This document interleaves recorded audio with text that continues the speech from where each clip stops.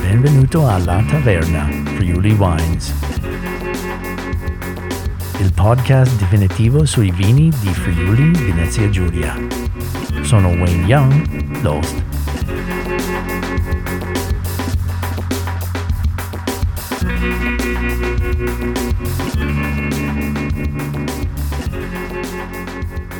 Here we are on Clubhouse with... I have to do it in Italian. Adesso qui ci siamo su Clubhouse. Buona serata a tutti. Buona serata al mio co-host Francesco Scalettaris. Grazie per essere qui. Prego, il piacere è tutto mio. Ciao Wayne Young. Sì. Siamo qui nella taverna abbastanza fredda, ma speriamo che si scalda. Bravo Robbie per fare il fuoco stasera. E per parlare con degli amici praticamente, più che produttori ma proprio amici. E siamo qui con Dario Puntin e Monica Macor di Azienda Puntin. Grazie ragazzi per essere qui stasera. Grazie a te, Wayne. Grazie Wayne. E per portare Ciao un po' di vino. Ciao. E durante la puntata, ragazzi, chiedo alle persone di venire su, in questo modo forse possono fare qualche domanda.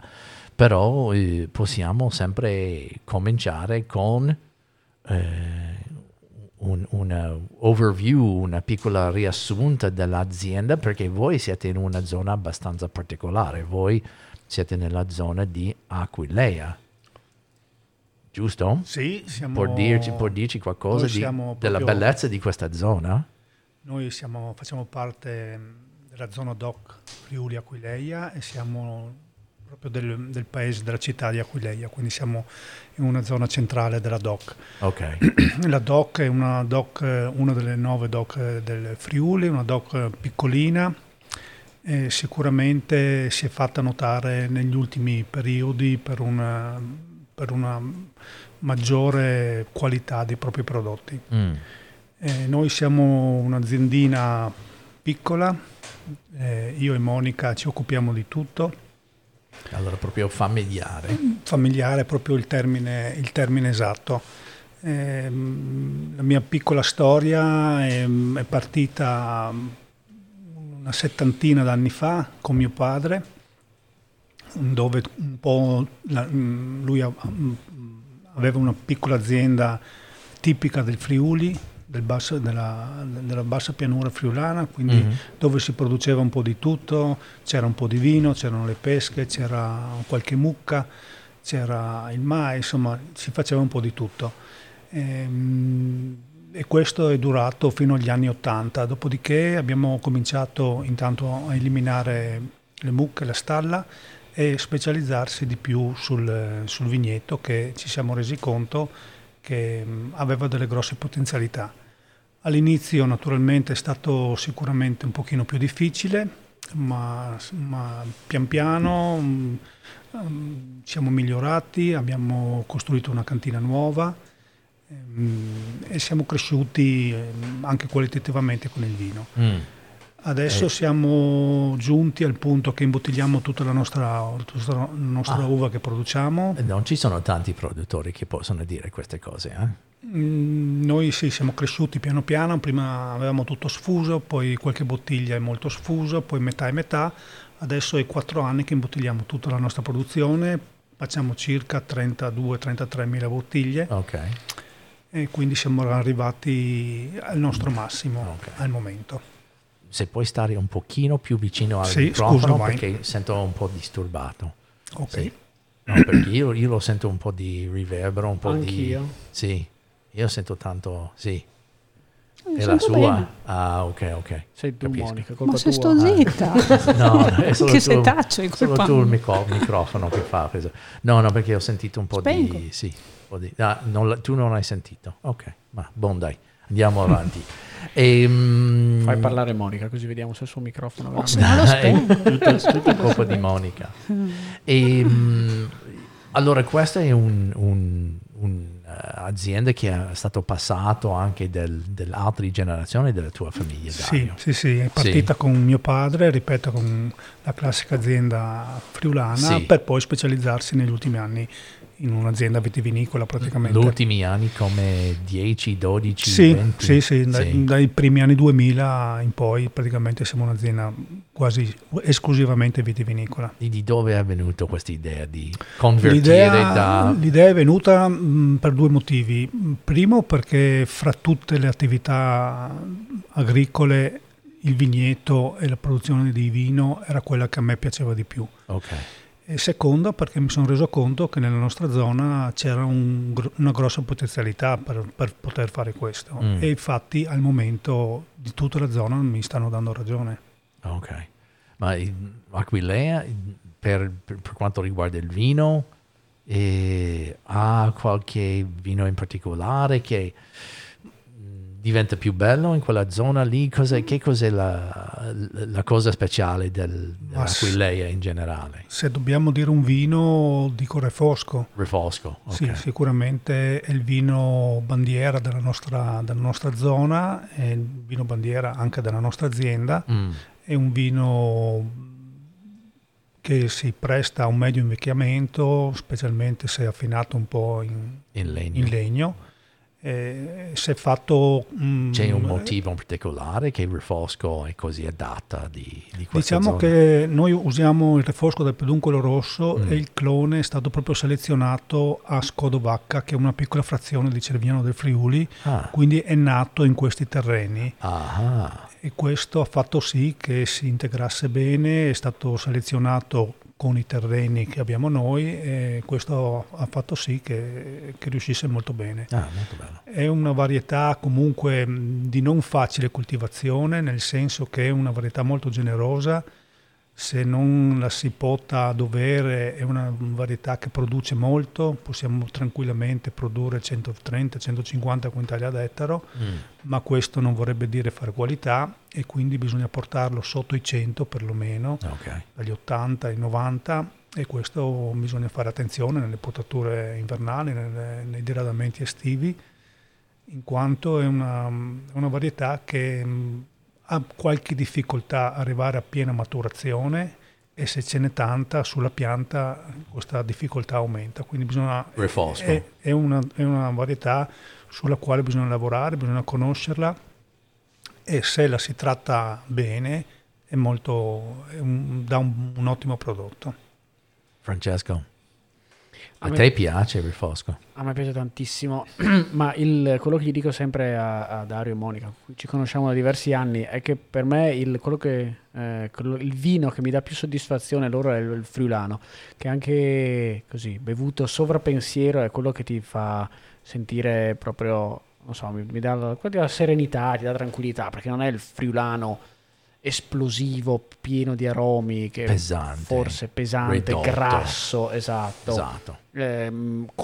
Iper complesso, è il vino, proprio il taglio, no? È quello come deve essere, fatto bene, elegante, pulito, non è troppo alcolico. Poi il loro friulano ce lo diranno, ma insomma ovviamente non fa legno, è secco, è asciutto, ed è per me ogni volta, difatti, ma anche perché io lo associo a tante cose belle, che ogni volta che perché Wayne, tu lo sai, che appena arrivi nella loro cantina tu non hai neanche il tempo di scendere dalla macchina che già hai un calice in mano. E per quello mi piace andare da tanta l'ospitalità che loro ti danno, e il 99% delle volte è proprio un friulano, forse anche per quello che dopo uno si affeziona ai quello che loro stiamo vini. vivendo in questo momento. Esattamente. Sì, per me è bellissimo, come hai detto tu, questa freschezza, questa franchezza, che spesso friulano possa essere un po' troppo complicato, un po' troppo pesante, soprattutto quando si arriva nelle grandi aziende su in Coglio qualcosa. È un vino un po' più impegnativo, questo è un vino di amicizia che si beve ogni giorno. Esattamente, sì, assolutamente. Poi comunque Dario è molto, anche Monica in realtà sono molto umili, sono molto così, sempre da bravi friulani, hanno sempre quell'umiltà nel mai dire una cosa in più. In realtà insomma sì, io li conosco i loro vini, oltre ad essere persone estremamente ospitali, sono anche dei bravissimi vignaioli. Come l'hai conosciuto Dario e Monica? Però vorrei parlare di loro, non di me. Però comunque, sì, ma no, brevemente, sì. Perché è una storia buffa, dai, solo per quello la racconto, ma non voglio rubare tempo a loro. Praticamente io faccio da consulente, coach, insegnante, insomma uso la parola che vuoi, soprattutto con le aziende agricole, sul public speaking, cioè sulla capacità di parlare in pubblico, perché diversi anni fa mi è venuto in mente, mi sono reso conto partecipando all'ennesima degustazione tutta uguale, che spesso non c'è la capacità da parte delle aziende agricole nel stimolare, nel parlare in maniera entusiasmante, coinvolgente e persuasiva, no? E quindi mi sono detto, visto che le aziende agricole hanno un sacco di contributi, perché non usano questi contributi per fare della formazione con me? Io avevo visto un video di Dario che parlava alla telecamera, e ho pensato, secondo me si potrebbe lavorare, insomma potrebbe essere interessante fare un corso con lui per migliorare il suo public speaking. Al che ho chiamato in azienda e mi ha risposto Monica, e io le ho detto guarda che bla bla bla, le ho spiegato chi sono, cosa faccio, ho detto che ho visto il video di Dario, e lei mi ha detto sì, bene, benissimo, però il corso lo voglio fare io. Perché se Dario deve migliorare, io allora invece vuol dire io devo imparare ancora a leggere e scrivere. E insomma fu così che dopo ci siamo incontrati, abbiamo fatto il corso assieme, e quindi stasera Monica vi farà vedere quanto è diventata brava a parlare in pubblico. Sì, esatto. Allora Monica, sì, abbiamo parlato un po' della storia dell'azienda, ma un po' e facciamo ancora di più. Però tu ovviamente sei entrata in un'altra maniera. Certo. Esatto. E il tuo passione per questo mondo di vino, di dove viene? Perché abbiamo fatto una bellissima esperienza con voi, con te, Monica. Allora spiegaci un po' di dove è venuto, perché sei abbastanza geniale quando viene di idea, di promozione. Questo lo dici tu, Wayne. No, questo lo dico io perché è vero. No. Intanto volevo dire che mi sto divertendo qua, che sì. Io ascolto i podcast, ma non avevo mai partecipato, quindi non sapevo di tutti questi cavi, microfoni, cuffie. Poi quelli che ci ascoltano non sanno che sono qua davanti a 4 uomini che mi guardano così preoccupati. Speriamo che non dica qualcosa che non va bene. No. Comunque potrei raccontarti chissà che storia. In realtà sono lì in cantina da pochi anni e sono capitata proprio per caso. In un periodo mio sabbatico, diciamo così, ho iniziato un po' ad infiltrarmi, perché questa è la parola giusta, e quindi Dario faceva il suo lavoro già da tanto, bene, però io ho iniziato a dirgli ma perché non facciamo la scatola nera invece che bianca, ma questa etichetta, ma non sarebbe ora di cambiarla, ma cosa dici, cambiamo colore, poi qua il magazzino, e ho iniziato un po' a fare da sola, ho veramente buttato giù muri con la mazza, ho pulito il cortile, insomma ho fatto un grosso lavoro così a livello di estetica, diciamo.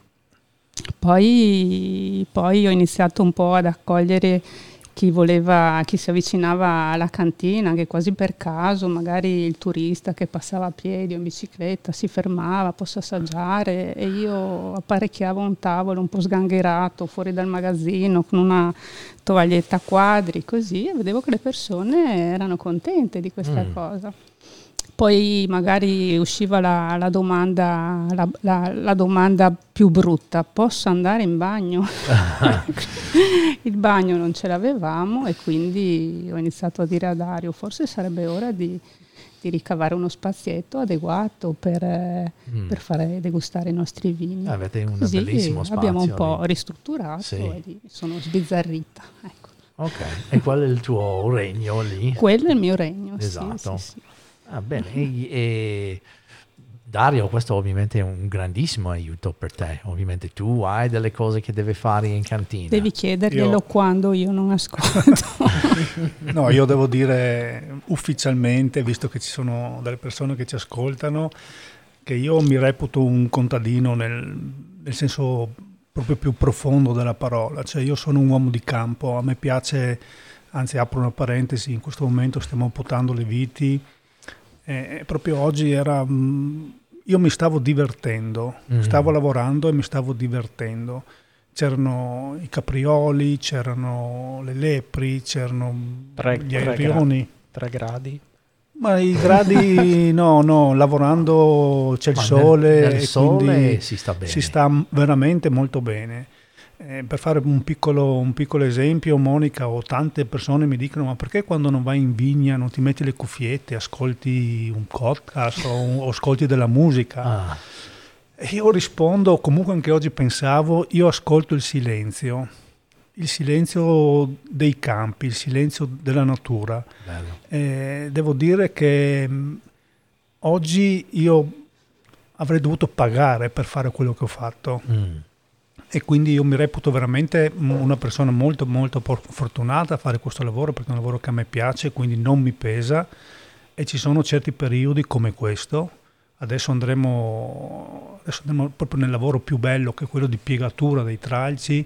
Quindi diciamo che a livello proprio di temperatura diventa un pochino più mite, e la fatica è prossima allo zero, perché si prende il tralcio e lo si piega sul filo portante, ed è veramente, per me è veramente un divertimento. Detto questo, ripeto, io sono un uomo di questo lavoro. L'azienda è cresciuta molto, devo dire la verità, anzi soprattutto grazie a Monica, perché per me vendere vino voleva dire vieni qua, assaggia il friulano, ti piace bene, non ti piace pazienza. Invece ho imparato accanto a lei che ci vuole un contorno, specialmente in questo periodo, da qualche anno, e sarà sempre con questo con molta più importanza, di fare un corollario al vino, come si assaggia, perché si assaggia, e Monica in questa devo dire che è stata molto molto brava. I nuovi clienti che vengono da noi rimangono comunque contenti della presentazione e dell'accoglienza, e questo è dovuto a Monica. Ma siete allora la squadra perfetta? No? Diciamo che il nostro impegno in azienda è a compartimenti stagni. Io lavoro in vigna e lei lavora in accoglienza, diciamo. Però ogni tanto esce anche lei a lavorare fuori? Diciamo che comunque adesso sto programmando un nuovo impianto di vigna, e vorremmo introdurre una nuova varietà, e comunque ne abbiamo parlato, e quindi è chiaro che per quanto riguarda la vigna io ho l'ultima parola. Per quanto riguarda invece l'accoglienza, sicuramente Monica ha tutta la parola, perché io ascolto e pendo dalle sue labbra, perché so che è molto brava. Bello. Se posso aggiungere una cosa, quello che mi fa sempre riflettere, che probabilmente, ma anche a detta loro, cioè i vini ci sono nel mondo, ci saranno anche friulani più buoni, refoschi più buoni, tecnicamente più buoni. Però il benessere che hai nel bere un vino in un posto accogliente, bello, cioè anche che è il secondo più buono al mondo, diventa il primo, ma di gran lunga proprio. Quante volte anche a te, Wayne, ti sarà capitato di andare al Vinitaly in un padiglione sottoterra con le luci a neon e assaggiare in piedi con la gente che ti spinge, assaggiare in Sassicaia, assaggiare i migliori vini al mondo. E dici, è tutto qua? Cioè 200 euro una bottiglia ed Esatto. è tutto qua? Ma perché? Non è tanto perché il vino in sé è sopravvalutato, forse anche, ma soprattutto perché il contesto e le persone con cui sei forse non sono quelle che ti fanno che dopo, con questo non voglio dire che i vini fanno schifo e invece le persone sono magnifiche. Loro hanno la fortuna di avere entrambe le cose, e quindi questo fa sì che il piacere di andare da loro sia sempre superiore rispetto a qualsiasi altro posto. Comunque io ho già sentito troppi complimenti, mi sto stufando. Allora devi prepararti, perché secondo me forse proprio nello stesso momento, o forse anche prima, che tu hai lavorato, Francesco, con Puntin, e l'ho sentito di questa azienda tramite mia amica Paola Cicottini, che anche ha vinto qualche premio, no? Una degustazione gratis, perché Paola ha una casa a Grado, allora tornando a casa ha fermato, allora mi ha detto ma deve andare perché c'è questa Monica che è fantastica e bla bla bla bla bla. Allora l'ho sentito prima, mi sembra prima che tu hai lavorato con loro, e allora sì. E tornando un attimo, Poi per gli autografi sì, mettetevi in fila. esatto. E facciamo una cosa, quando pubblico il podcast dico che i autografi costano 10 euro. Ma no, gratis. No, ma sì, 10 euro se li prende sì. Wayne, mica tu. Esatto, no, Wayne. ho pensato facciamo 50-50 io e te, Oh, Monica, yeah. 5 te, 5 io. I agree. Ok. E tornando un po' delle filosofie dell'azienda, Sì. delle caratteristiche della zona. Ok, so abbiamo un refosco che è proprio adatto di questa zona, ma quando le persone pensano di Friuli pensano sempre di Colli orientali, forse grave. Come si può cambiare rispetto a quelle zone più famose, tra virgolette, in confronto dell'ambiente dell'Aquileia? Ma diciamo che io ho imparato, ormai sono una quarantina di vendemmie alle spalle e ho imparato... Quarantina? Diciamo che le prime le ho fatte da Hai ragazzino. cominciato a 2 anni? No, dicendo 40 vuol dire poco meno di 20. Ok. Quindi diciamo che un po' di esperienza me la sono fatta. Quello che posso dire è che il vino buono, non dico vino eccellente, ma il vino buono lo puoi fare un po' dappertutto. Chiaramente devi lavorarci in vigna, più in vigna che in cantina, come dicono naturalmente tutti, e questo sottolineo. E quindi io non parlo mai di vini più buoni o meno buoni rispetto a un'altra zona, dico sicuramente vini diversi. Diversi, sicuro. E quindi ogni zona si porta dietro un po' il pedigree che rilascia il terreno. Noi siamo in linea d'aria a un paio di chilometri dal mare e questo ci aiuta sia dal punto di vista salubre delle uve, in quanto abbiamo sempre una piccola brezza marina che sale da tarda mattinata fino al tardo pomeriggio. E quindi questo dona anche una spiccata mineralità, specialmente nei vini bianchi, in quanto è comunque un vento salso che sale dal mare.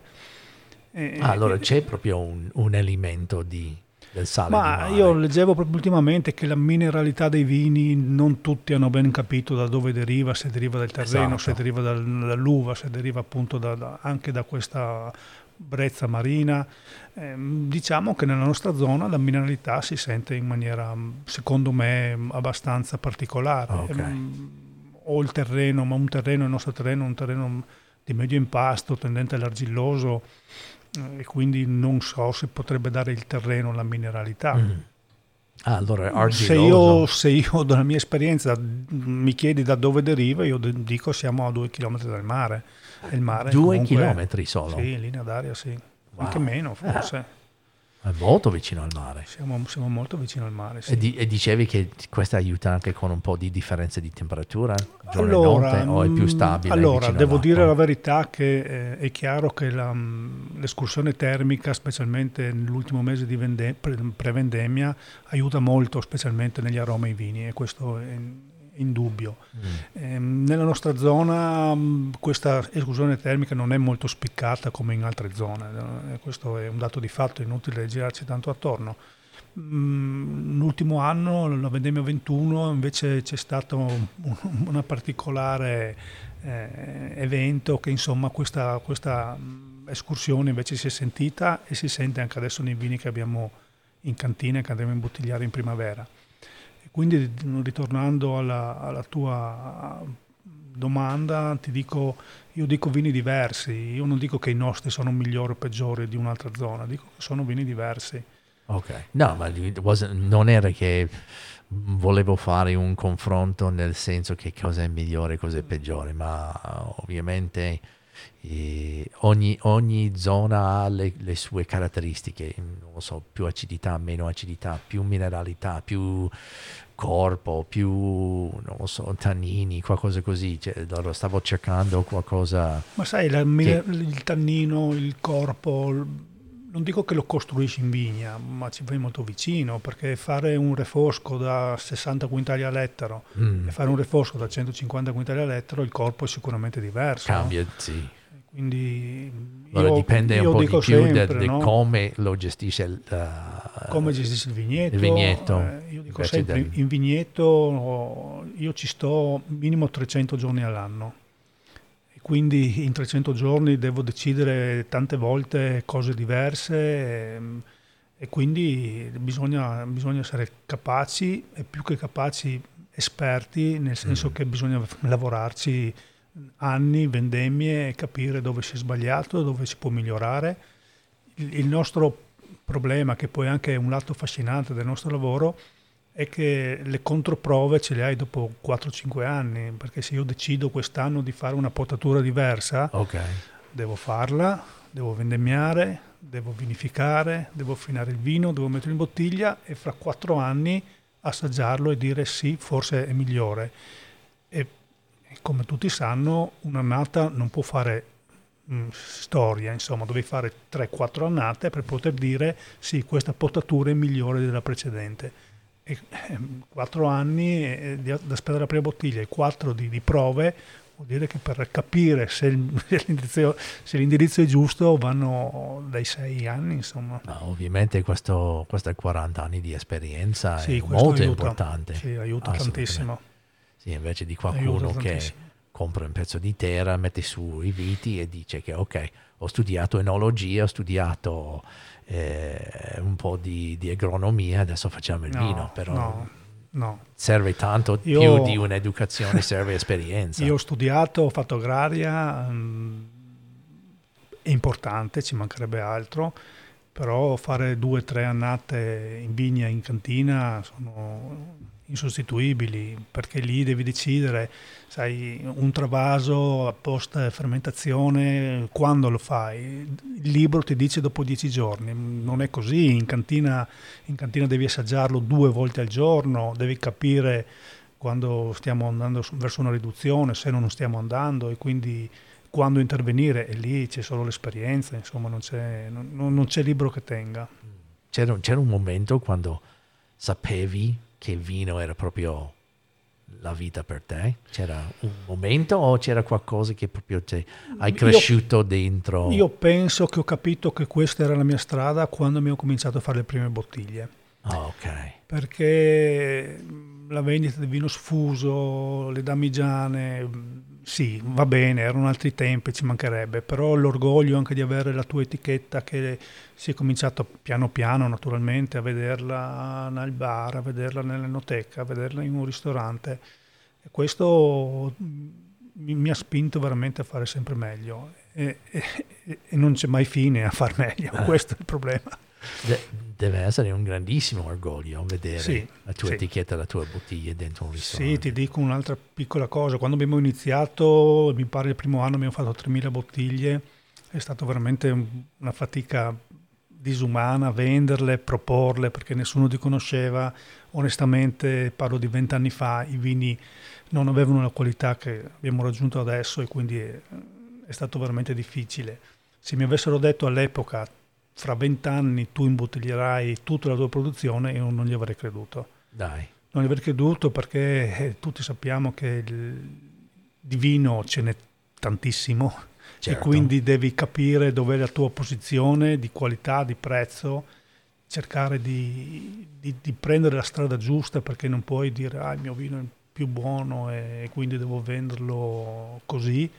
Ma anche lì ci vuole esperienza, capire, assaggiare, confrontarti e piano piano si cresce. Ma sei stato proprio tu di andare in giro a proporre i vini? Sì. Noi, io e Monica, conosciamo il 100%, ma senza esagerare, dei nostri clienti, in quanto non abbiamo agenti, non abbiamo rappresentanti, e quindi chi compra il nostro vino o parla con me o parla con Monica. Mi sono reso conto che questo è un valore aggiunto, in quanto se uno non conosce la nostra realtà e chiede qualsiasi cosa, che potatura, quanti quintali, che concimazioni, che metodo usate per coltivare la vite, qualsiasi cosa, io rispondo in tempo reale, in quanto noi rispondiamo in tempo reale, in quanto è il nostro lavoro e sappiamo quello che facciamo. 100% consumo 100%. Locale?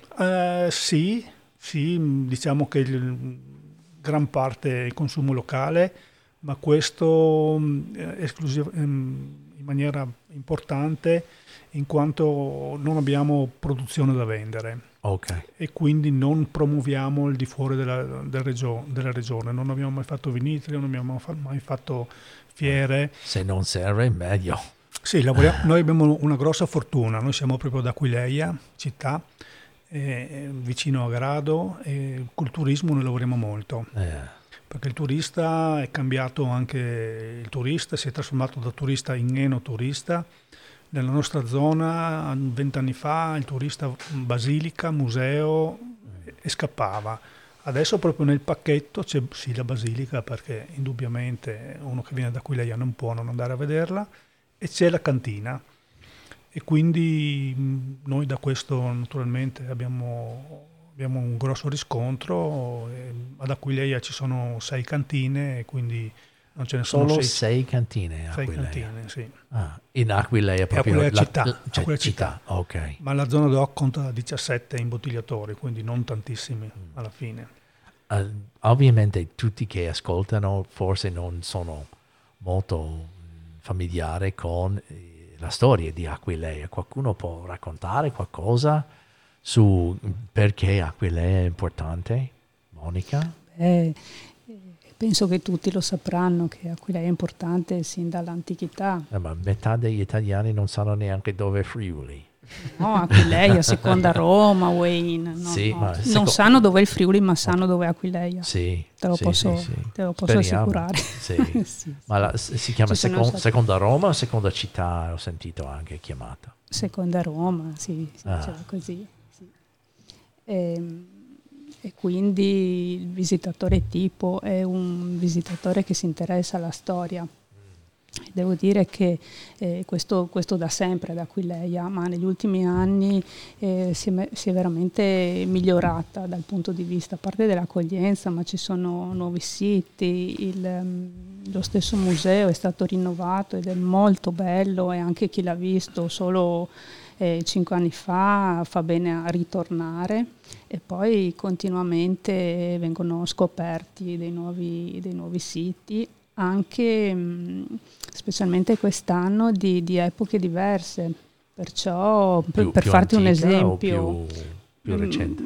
Nel caso di quest'anno proprio ricorreva l'anniversario del centenario del Milite Ignoto, e quindi ad Aquileia è partito proprio da Aquileia la salma che è stata poi deposta all'altare della patria. E quindi è stata recuperata la vecchia stazione, e la salma del Milite Ignoto è stata scelta tra altri 10 soldati che sono seppelliti proprio al cimitero degli eroi, e scelti dalla mamma di un soldato morto, e anche lei è seppellita lì. Hanno fatto un film su questa storia. E si è visto subito poi un ritorno a livello di turismo di persone che si interessano anche ad altre epoche, non solamente a quella romana. Sì. E la basilica anche, che ha parlato anche Dario, che è anche epoca romana, però anche è stato ricostruito sopra tante volte, famosissimo per i mosaici, no? Infatti. Famosa nel mondo, direi. Sì. Se non sbaglio, al museo c'è la più grande raccolta di gemme d'Europa. Dai. Sì. Gemme degli antichi romani. Gioielli, wow, che l'hanno trovato. Sì. Ma qualcuno mi ha detto una volta che se tu vai a qualsiasi parte Aquileia, si butta dentro, tira fuori un po' di terra, sicuramente fai tink e si trova qualcosa romano. Non si può dire. Ma praticamente sì, è così. In più abbiamo anche un altro punto di riferimento per il turismo che è Grado. Certo. Perché Grado è una bellissima città sul Certo. mare, no? E se io ricordo bene, Grado è l'unico spiaggia sull'Adriatico che punta verso il sud. Questo è vero? Qualcosa così? Io ho sentito No, questo Anche qualche parte. Lignano, No, penso. no, Anche Lignano, ma proprio, Bibbione. ma proprio Sì, no, sì. perché secondo me sono un po' più sulla curva. Ok. Quello che l'ho sentito che è l'unica spiaggia che è proprio so. punta verso il sud. Ma anche Forse altre sbaglio. particolarità, no? Il fatto di essere un'isola, anche quello è Ah, ok. affascinante. A Grado ci sono le terme, Sì. una località termale anche, no? Che hanno Anche proprio lì, l'acqua anche lì termica. c'è la basilica, c'è la parte vecchia Sì. comunque. Devo dire che una volta a Aquileia vivevo un po' di riflesso del turismo che si dirigeva a Grado per il mare, no? Quindi magari durante la giornata di pioggia il turista diceva beh, andiamo a vedere la basilica oggi Esatto. che piove, no? Invece adesso non è così. E adesso Io mi dice accorgo, andiamo sì, a sì. visitare Puntin oggi che piove. No, ma non è come stavo dicendo Dario, no? Fa parte del tutto il pacchetto, no? Perché prima forse era solo sito archeologico, sito storico, però adesso c'è sito storico e vignetti da visitare, degustazioni di fare, eccetera, eccetera. Cibo Sì, anche. sono dei buoni ristoranti in Sì, giro di Dario Aquileia. parlava prima dell'enoturismo. Io Sì. più o meno è da 5 anni che sono lì nel punto vendita e mi sono accorta di come è cambiato il visitatore tipo.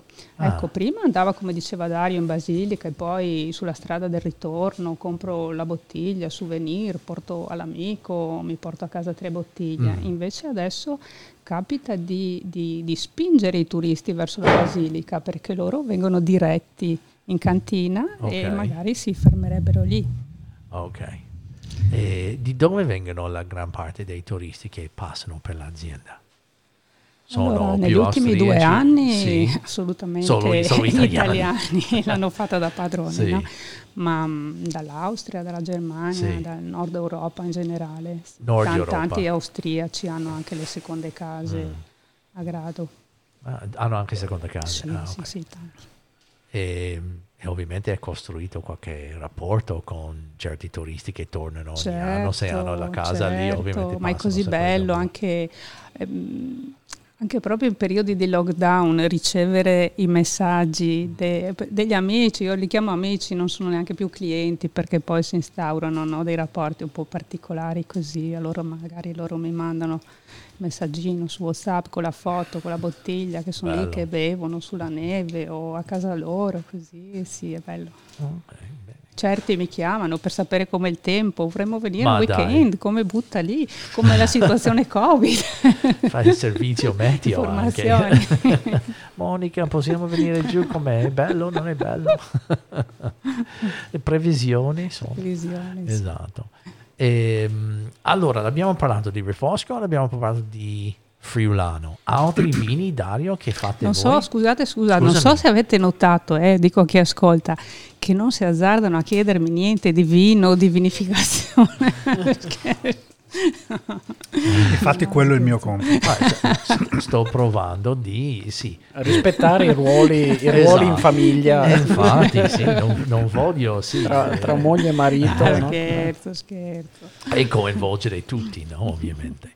Gli altri vini che fate, a parte di questi 2 classici, diciamo? Allora, come l'azienda, diciamo, come fiore all'occhiello, produce 2 uvaggi, Ok. uno bianco e uno rosso. In etichetta vanno come Canzius bianco e Canzius rosso.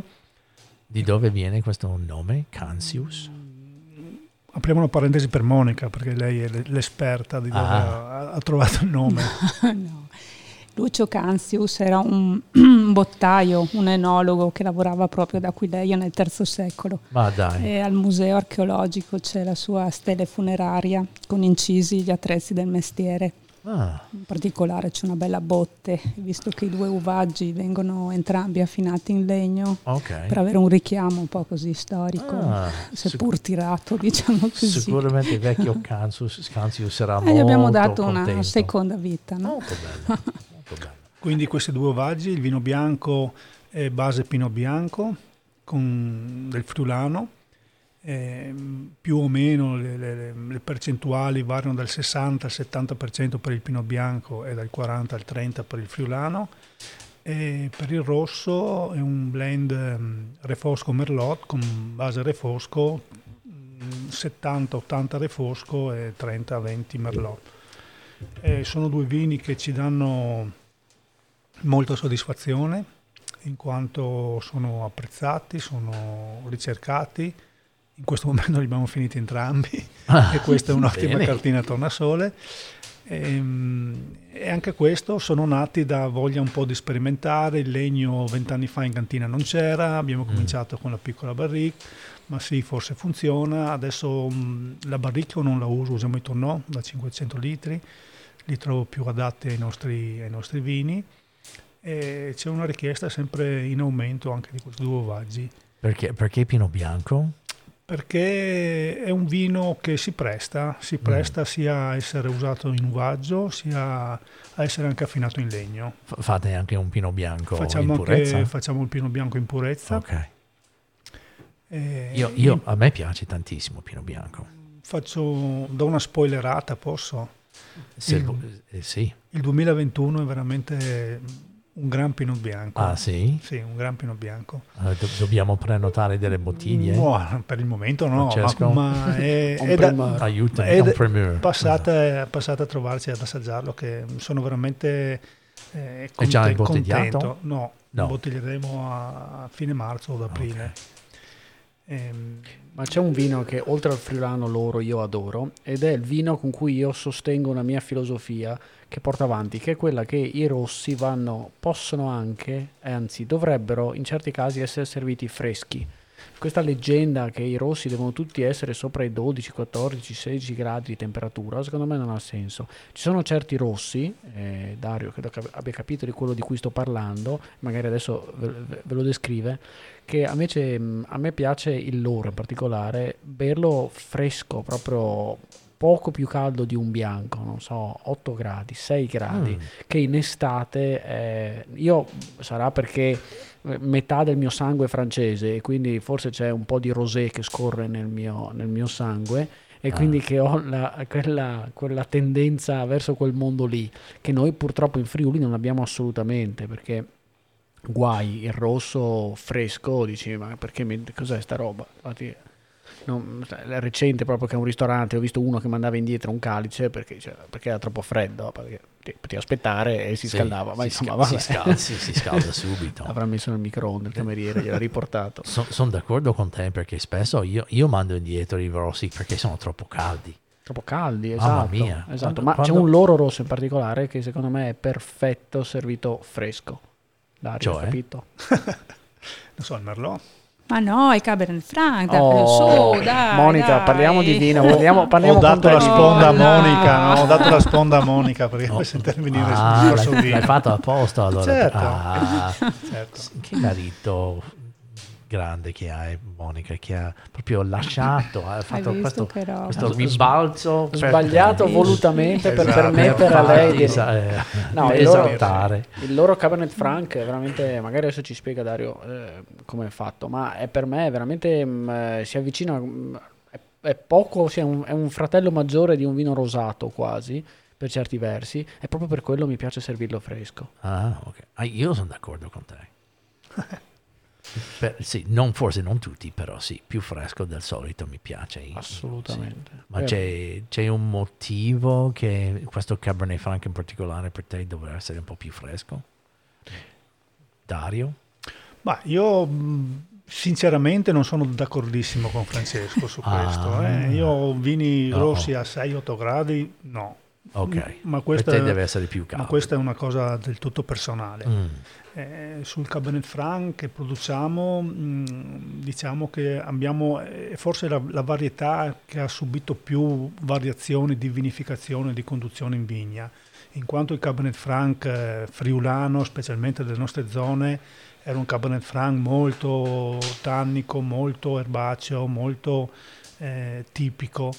E ci siamo resi conto che questo piaceva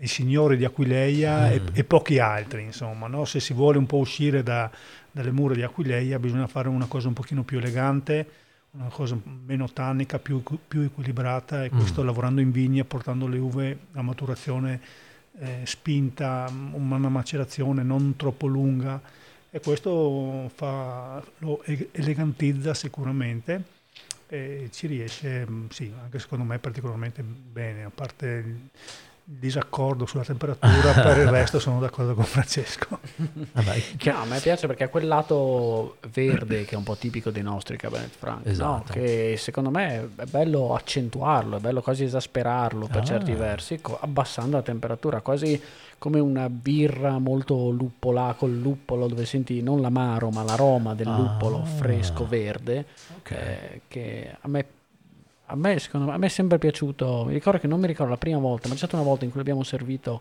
fresco e da lì ho pensato, ma vedi che secondo me, chiaro, d'estate, adesso che sono 3 gradi, forse magari no. Sì, forse un po' più Però caldo. d'estate per me è veramente perfetto. A 3 gradi, 6, 7, 8 sembra già caldo. Già caldo. Quindi così saremo d'accordo, sia io che Dario abbiamo trovato l'accordo. Va bene. Però abbiamo anche il Canzius rosso qua, no? Sì. Che ci hai portato da degustare. Allora, io sono curioso di provare perché è un'annata abbastanza vecchia. Sì, è un 2007. 2007. Con chi posso versare? Noi abbiamo già fatto. Già dato. Già versato. Allora Monica, verso per te. Versato, questo bevuto, Vedi che non finito. sanno, Wayne, non sanno che prima si servono le donne. Sei lontana. Non sanno. Devo dare anche qualcosa qui da Roby, se no Certo. ci chiude il board qua che non sentiamo. Questo, il 2007, era una base refosco, come dicevo prima, 90% refosco, 10 merlot. Ok. Questo sicuramente a 15 anni siamo già, il massimo probabilmente l'ha già ottenuto, comunque un vino sicuramente godibile, secondo me anche interessante, molto equilibrato. Ma questo dimostra che è un vino che può essere un vino di medio invecchiamento. Io penso che questo vino il massimo lo raggiungo fra i 7 e i 10 anni, fra i 6 e i 10 anni, ma il risultato che dopo 15 è ancora godibile è un bel risultato. Questa sensazione di mentolo, di balsamico quasi, Sì, no? sì. Molto bello, molto Sì. bello. 2007 ragazzi. Sì, però ancora perfettamente in vivo, insomma, sì, non è stanco, non è ossidato, non è... Se mi hai servito questo vino senza dirmi che è 2007, non ho mai pensato che era 2007. Mai. Veramente bello. E io anche una il colore è molto, ho una- Sì, il molto colore è vivo. vivace. Noi, Sì. ecco, più che da vignaiolo, da cantiniere, quando un vino ha questo colore ancora bello vivace, è già un bel risultato per noi, no? Senza nulla togliere agli aranciati e a quei colori che perdono vivacità. A me piace un vino ancora vivo di colore. Questo... Io ho una domanda, e a proposito di questo, voi conservate delle bottiglie, Monica, lo chiedo a te, voi conservate delle bottiglie per fare delle verticali che per certe zone magari non così rinomate nel panorama mondiale della viticoltura è più insolito, no? Perché ti aspetti che a Bordeaux vai in una cantina e ti tirano fuori il 1958, se vuoi l'82, tutte le annate che vuoi. Invece noi Friuli, magari ancora di più forse ad Aquileia, non c'è tanto l'abitudine a bere il vino d'annata subito, immediatamente, già se ha un anno già vuol dire che ti è rimasto lì perché non sei riuscito a venderlo perché non è buono. Voi invece riuscite anche a tenere delle bottiglie di annate vecchie e far passare il valore aggiunto che queste hanno? No, lo facciamo da poco, abbiamo messo da parte alcune bottiglie per riuscire a fare appunto le verticali, e l'abbiamo fatto in passato solo con pochi pezzi di bottiglie fatte giusto per statistica, per assaggiare così con gli amici, ma mai per venderle. Okay, perché... ma è più che altro una questione di spazi per noi, una questione di spazi. Perché io so che Wayne, tu sei un grandissimo amante dei bianchi invecchiati. Esatto. Old white wines. Old white wines. Yeah, assolutamente. No, se posso avere l'opportunità di assaggiare, soprattutto friulano, che secondo me è sempre molto interessante. Quando ha 5, 6, 7, 10 anni dentro la bottiglia è sempre molto interessante. Allora, quando verrai a trovarci la prossima volta, uscirà la bottiglia di friulano vecchio. E porto anch'io. Tu chiedi e ti sarà dato. Una bottiglia invecchiata, se riesco a trovare qualcosa che non ho bevuto durante il lockdown e tutto quanto nei orari più disperati che dovevo a divertirmi con qualcosa dentro casa negli ultimi 2 anni. Almeno ho aperto tutte le bottiglie vecchie che ho nascosto sotto nella cantina. Cosa volevo dire? Avevo qualcosa in mente adesso che è proprio scappato. Yes, quello del discorso dei tappi, no? Che è venuto fuori questo genialità, questo piccolo... che genialità. No, ma mi piace tantissimo questa idea. Puoi spiegare esattamente che cos'è questo piccolo azione? Piccola azione. Azione, sì. E niente, abbiamo pensato così di sorprendere chi stappa una nostra bottiglia facendo stampare, non so se tecnicamente si chiama così, stampare sul tappo delle parole, diciamo così, che invitano un po' a fare una piccola raccolta, diciamo, sul 10% dei nostri tappi vengono stampate delle parole diverse. Solo 10%? Solo 10%. Ok. Chi riuscirà poi a mettere insieme le 3 parole che abbiamo pensato poi sarà ricompensato, diciamo così. Con cosa? 100.000 euro? No. Pensavamo 90.000 euro. Ok. No, compensato con... Devo ancora ben decidere, ma... Una degustazione, una bottiglia, l'idea era quella. qualcosa. No, l'idea era quella della degustazione, sempre così per poi Bello poterci questo, raccontare.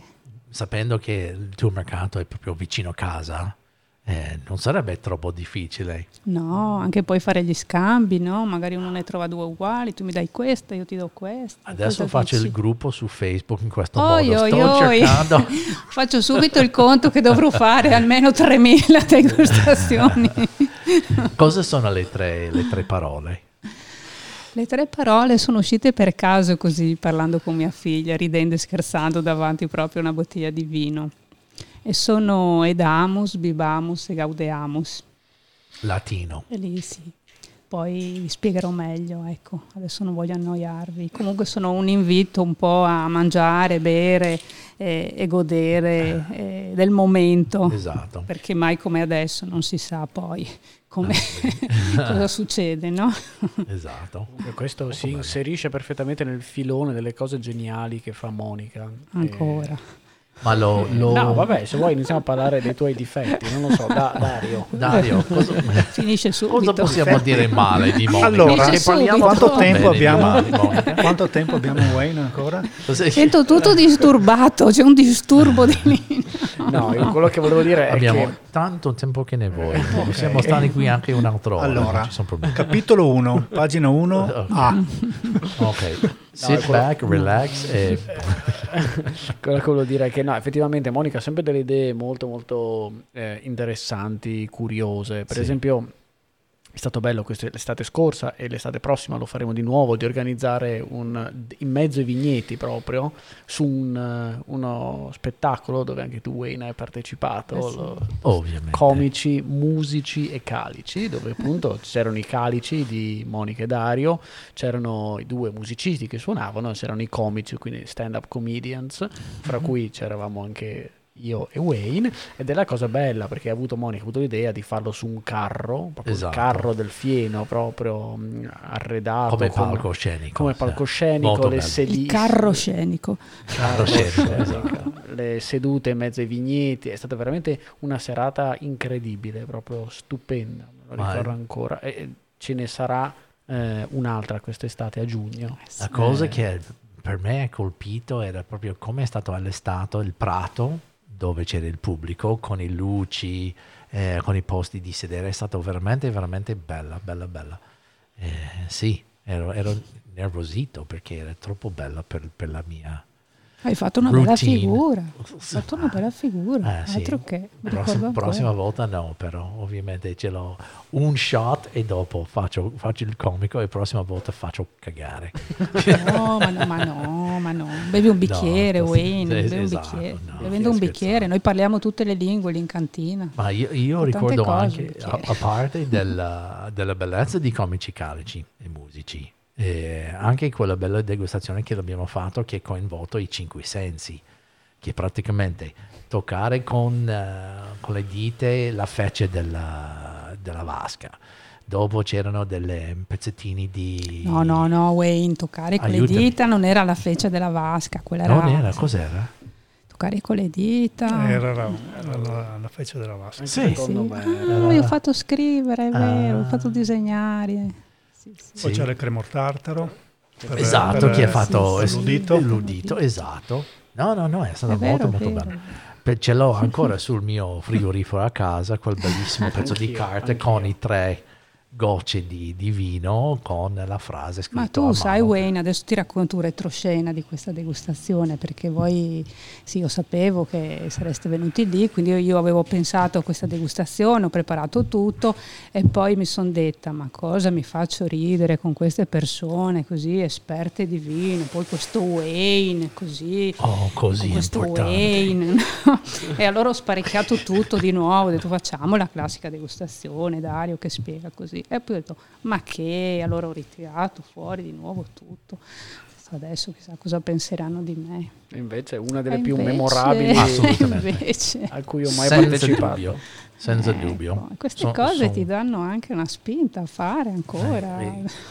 Sai, quando si parla di enoturismo e quando si parla delle visite in cantina, devi proporre qualcosa di diverso. Se tu fai il solito giro della cantina, quante vasche, presse, baricche si può vedere nella tua vita? Quante volte si può sentire le stesse cose? Però vai lì a fare un'esperienza come quello, lo ricordi. È molto importante. È molto importante. Fa Allora, piacere. andate avanti così, ragazzi, perché hai i vini giusti, però anche hai l'approccio giusto, no? Allora sì, è tanto un insieme come voi, come coppia, avere questo, come si dice, cosa sto provando di dire, Francesco? Amalgama. Bravo, sì, questa amalgama, questo è come un bel uvaggio di vino che ogni componente deve avere. Sì, il merlot è più rotondo, il refosco è più... e voi siete così. Bravi, veramente. Allora, friulano, refosco, pino bianco, Merlot, Cansius bianco, Cansius rosso, Merlot e Cabernet Franc. e Cabernet Franc. E impianteremo della Malvasia. Oh, perché? Io amo Malvasia. Perché per 2 motivi. Perché chi dei miei colleghi, chi ce l'ha, è un vino che riesce molto bene. E il secondo motivo è che in Friuli ci sono tantissimi vini a bacca bianca, una quindicina penso, noi ne abbiamo solo 2, abbiamo 3 etichette con l'uvaggio e quindi per ampliare un po' la gamma di vini bianchi abbiamo pensato alla Malvasia. Molto e quindi ci ho pensato 5 mesi fa, la bottiglia la berremo fra 4 anni. E questo è il discorso. Non vedo l'ora. Ma l'hai fatto qualche ricerca su diversi vitigni Non ancora. prima di decidere No. di mettere Malvasia? No. No. La Malvasia era, guarda, devo dire la verità, è una varietà che Monica ogni tanto me la butta lì, no? Ma perché non abbiamo la Malvasia? Perché non abbiamo... effettivamente, quando sono nel silenzio della vigna, sembra di no, ma penso a qualcosa. E quando devo decidere... E pensa a su cosa- Monica e alle penso sue a parole. Monica, alle sue parole. E penso che la Malvasia sia, fra l'altro, è anche un ottimo vino da blend, quindi può entrare anche quello nel futuro Cansius, ed è sicuramente un ottimo monovitigno, è comunque un vino autoctono, friulano, e quindi ci sta. Monica o Dario, c'era qualche particolare rinfresco Malvasia che avete assaggiato, che ha fatto questo stimolo? C'è uno che ti piace di più? C'è un modello che un'ispirazione? Ma allora, Come la Malvasia? Malvasia mi piace come vino. In generale. In generale. Io, se posso dirlo... Si può dire quello che vuoi. Posso dire quello che voglio. Come dicevo, ho già 40 vendemmie alle spalle, quindi una certa esperienza. Sono arrivato alla conclusione che di un vino mi piace molto anche chi lo produce. Nel senso che se il produttore è nelle mie corde, sicuramente mi piaceranno anche i loro vini, e se il vino è buono sicuramente chi lo produce ha qualcosa in più che a me mi attira verso di lui. Fra le Malvasie che ho assaggiato sicuramente Mulino delle Tolle di Giorgio Bertossi, molto buono. È un vino che mi è piaciuto, non per questo metto Malvasia, ma in generale se mi chiedi un vino che mi ha colpito è questo. Ok. Ma è un bel vino. Io ricordo anni fa con il mio amico Sandro Candriella, che era famosissimo per andare in giro di Friuli e altre aziende per trovare queste piccole aziende familiari e vendere questi vini in giro. Una volta ci ha portato delle bottiglie di Malvasia di Mulino delle Tolle e ha detto cavolo, io ricordo che ho comprato e anche un prezzo molto favorevole, buono. Molto buono. No, io sono innamorato con i Malvasia di Istria.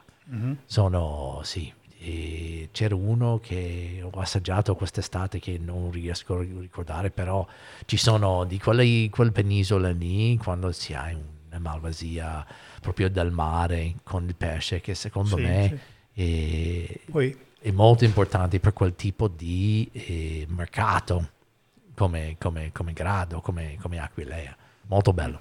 Bene. Poi anche qui Monica ha già un'idea su questo, che chiaramente non posso... non si può dire. Non si può dire, ma già ci sta già lavorando. Aspettiamo. Ok. Bene. Abbiamo fatto un'ora, ragazzi. È volata. È un'orata, sì. È un'oretta che siamo andati. Quando ci si diverte, no? Esatto. Francesco, hai qualche domanda che vuoi fare? Come possiamo andare avanti qui? Abbiamo un po' di tempo. Non abbiamo un limite di tempo, però sì. Volevo essere sicuro. La domanda sui difetti di Monica mi piaceva, però secondo me possiamo chiedere qualcos'altro. Ma io ho sentito che hanno parlato anche di figlie, no? Figlie, bambini. No, le figlie non ci calcolano. No. Non sono interessati. Assolutamente no. Io piuttosto avevo una domanda tornando sui vini. Voi avete una certa, vuoi dire, il posto lo conosco, insomma è splendido. Sull'etichetta non vedo però quello del friulano che abbiamo bevuto poco fa. Non vedo il bollino del biologico. È perché non siete biologici, perché non ci credete, perché siete in conversione, perché qual è la vostra idea e filosofia su questo? Noi siamo in conversione e quindi ancora dalla prossima, un anno manca, dalla prossima vendemmia potremo finalmente apporre il certificato al quale io tengo veramente tanto, ed è una di quelle cose che ho spinto come Malvasia e altre, e quindi, nonostante non fosse il mio ambito, no? Quindi Dario, lavorare in biologico rispetto al tradizionale, cosa ti è cambiato? Guarda, ti ringrazio veramente tanto per questo aggancio, in quanto ci tengo intanto a darmi un po' per le mani, in quanto sono partito tardi. Noi adesso siamo 2 anni in conversione, avremo ancora un anno di conversione. Per chi ci ascolta e non è proprio avvezzo in terminologia, vuol dire che già 2 anni che lavoriamo in biologico completamente. però per la certificazione bisogna farlo per 3 anni e dopodiché si può anche certificarsi. Io ci ho pensato tanto, anche qui Monica ha avuto la sua importanza in quanto lei ha spinto da subito ha spinto la conduzione dei vigneti in maniera biologica. Io ci ho pensato in quanto passare da una conduzione convenzionale in conduzione biologica avevo 1000 timori, 1000 paure, se partono le malattie, non produciamo, insomma tutti i timori che hanno chi affronta insomma questo cambio. L'abbiamo fatto 2 anni fa e adesso che è 2 anni che conduciamo in maniera biologica dico perché non l'ho fatto prima, in quanto è forse la dimensione dell'azienda relativamente piccola, forse il fatto che tutti i vigneti sono accorpati, quindi di facile intervento in caso di temporale alle porte, forse la brezza marina che asciuga l'uva dopo il temporale. Un po' tutto questo, devo dire che la conduzione biologica del vigneto è relativamente semplice, almeno nella nostra zona e nella nostra azienda. Per fortuna. E questo mi fa dire perché non l'ho fatto prima. Noi l'abbiamo fatto di comune accordo, naturalmente con Monica, credetemi, non per un fatto economico, nel senso che adesso il biologico funziona, quindi magari riusciamo a vendere la bottiglia €1 più cara o per questo, ma perché mi sono reso conto che la salvaguardia dell'ambiente in cui opero, la salvaguardia della biodiversità, l'amore che fai quando fai un trattamento e che lo devi comunque fare, il fatto di poter lavorare in biologico è stato veramente una bella sensazione. Ecco, forse il termine giusto è questo. Io quest'anno, da 2 anni, ho una bella sensazione quando vado nel vigneto. Abbiamo anche le api, le arnie in vigneto, anche questo danno un tocco di colore e di salubrità del territorio. Ci crediamo molto, ripeto, sono partito forse un paio d'anni dopo, in ritardo, però io provengo da una scuola dove per 5 anni io la parola biologico non l'ho mai sentita, erano gli anni '80, quindi sicuramente il biologico era agli albori, però adesso io lo dico in maniera critica che una scuola non possa aver parlato già all'epoca perlomeno un capitolo di conduzione biologica, io non l'ho mai sentito, e quindi la partenza era sempre un po' timorosa. L'abbiamo fatto e poi devo dire quest'anno abbiamo in cantina i vini 2021, annata splendida per tutti, ci mancherebbe altro, ma anche in condizioni biologiche i vini sono splendidi, insomma, e quindi siamo veramente, sottolineo veramente contenti di questa scelta.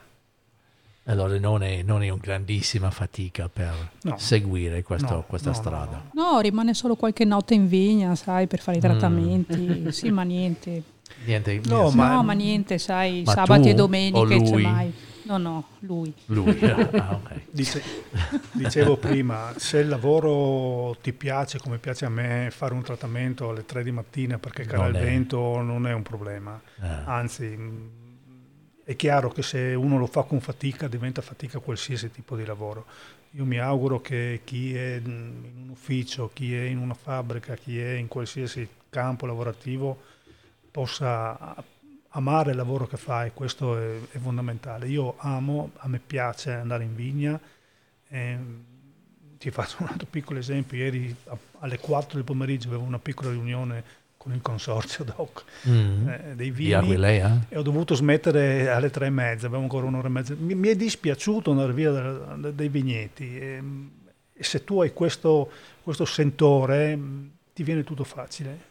Com'è l'ambiente lì tra produttori in Aquileia? Ma l'ambiente è buono comunque, Sì. siamo in pochi perché, ripeto, nella DOC Aquileia siamo in 17 imbottigliatori, con una macro azienda che è l'azienda Zonin, che ha il 60% dei vigneti nella DOC Aquileia, ma un'azienda comunque molto disponibile, cioè non è che loro sono sopra tutti gli altri, anzi devo riconoscere che tutti i loro dipendenti, tutti i loro direttori sono veramente persone molto molto cordiali e alla mano, e quindi ci conosciamo, ci confrontiamo, abbiamo qualche progetto anche di crescita assieme, e stiamo lavorando. Questo è importante. Sicuramente. Crescere insieme è molto importante, che nelle altre zone forse più famose non c'è tantissima area di cooperazione ancora. Francesco, se tu non hai un'altra domanda, io voglio, sai che la prima puntata che ho fatto in italiano ho fatto con Dario. C'ero. C'eri? Ascoltare, sì. dai. E lui ti ha detto le cose da non chiedere mai a un produttore. Esatto, però ha detto anche delle cose che devi chiedere al produttore. E non faccio tutte e tre domande, faccio solo una domanda a tutti voi due, perché ovviamente questa domanda potrebbe avere una risposta diversa tra Monica e Dario. Allora, la domanda è che cos'è la vostra sogno nel cassetto? Il mio sogno nel cassetto è riuscire ad andare al mare la prossima estate almeno 5 volte durante la stagione. Ok. Voi non avete visto la faccia che ha fatto Dario. Anche se è solo 2 chilometri. Sì. Sì. Almeno 5 volte. Sì. L'anno scorso mai, l'anno prima una volta. Ma l'anno scorso avete il chiosco e tutto? Sì, l'anno scorso. La rifate quest'anno? Sì. No, ok, no. Avete deciso di non farlo. E Dario, il tuo sogno nel cassetto? Mi rendo conto che non darò una bella risposta. Ok. Perché io il mio sogno nel cassetto l'ho già raggiunto. Bello. Io l'ho già raggiunto, come dicevo prima, imbottigliando tutta la mia produzione, finendo il vino. Adesso in cantina abbiamo finito 4 varietà su 7. E poi questo passaggio alla conduzione biologica, questo se me l'avessero detto 5 anni fa ti avrei detto il mio sogno è vendere tutto il mio vino in bottiglia e essere biologico. Ci sono ormai a un passo, in quanto la certificazione ci avremo il prossimo anno. Perfetto, bellissimo. E sito su internet puntin.it, puntin.com, com'è? vini.aquileia.com vini.aquileia.com o sempre Vini Puntin su Instagram, Vini Puntin su Facebook. Basta. Niente TikTok ancora? Non fate i balletti sporadicamente.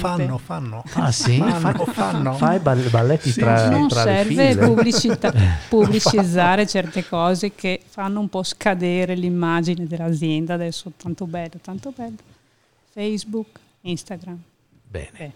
Ma io non posso essere più contento, non posso spingere di più, dire cose più belle, perché dovete andare a visitare questa bellissima azienda, incontrare queste bellissime coppie. Wayne, grazie. Vini veramente bellissimi, che io ho completamente saltato l'argomento del biologico. Allora grazie Francesco che hai tirato dentro questo argomento, che ovviamente è molto importante.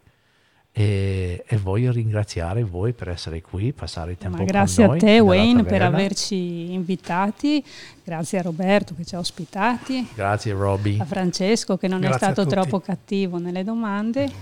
Grazie. Non è cattivo. Quando ci vediamo adesso la prossima settimana? Non vengo tutte le settimane io. No. Se vuoi essere il nuovo co-host, però prossima settimana sono un po' via. Quello dopo si può venire, però che devi fare in inglese. Oh no. Ah sì, oh yes. No, è che ho un impegno proprio quel giorno lì. Ho capito. Ho una degustazione. Vedi che vuole venire, però vuole parlare in italiano.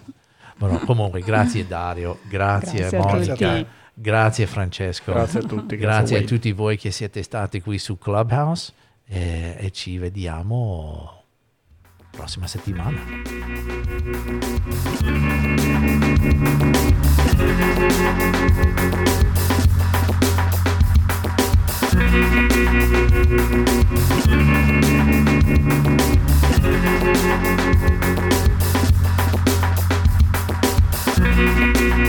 Ciao.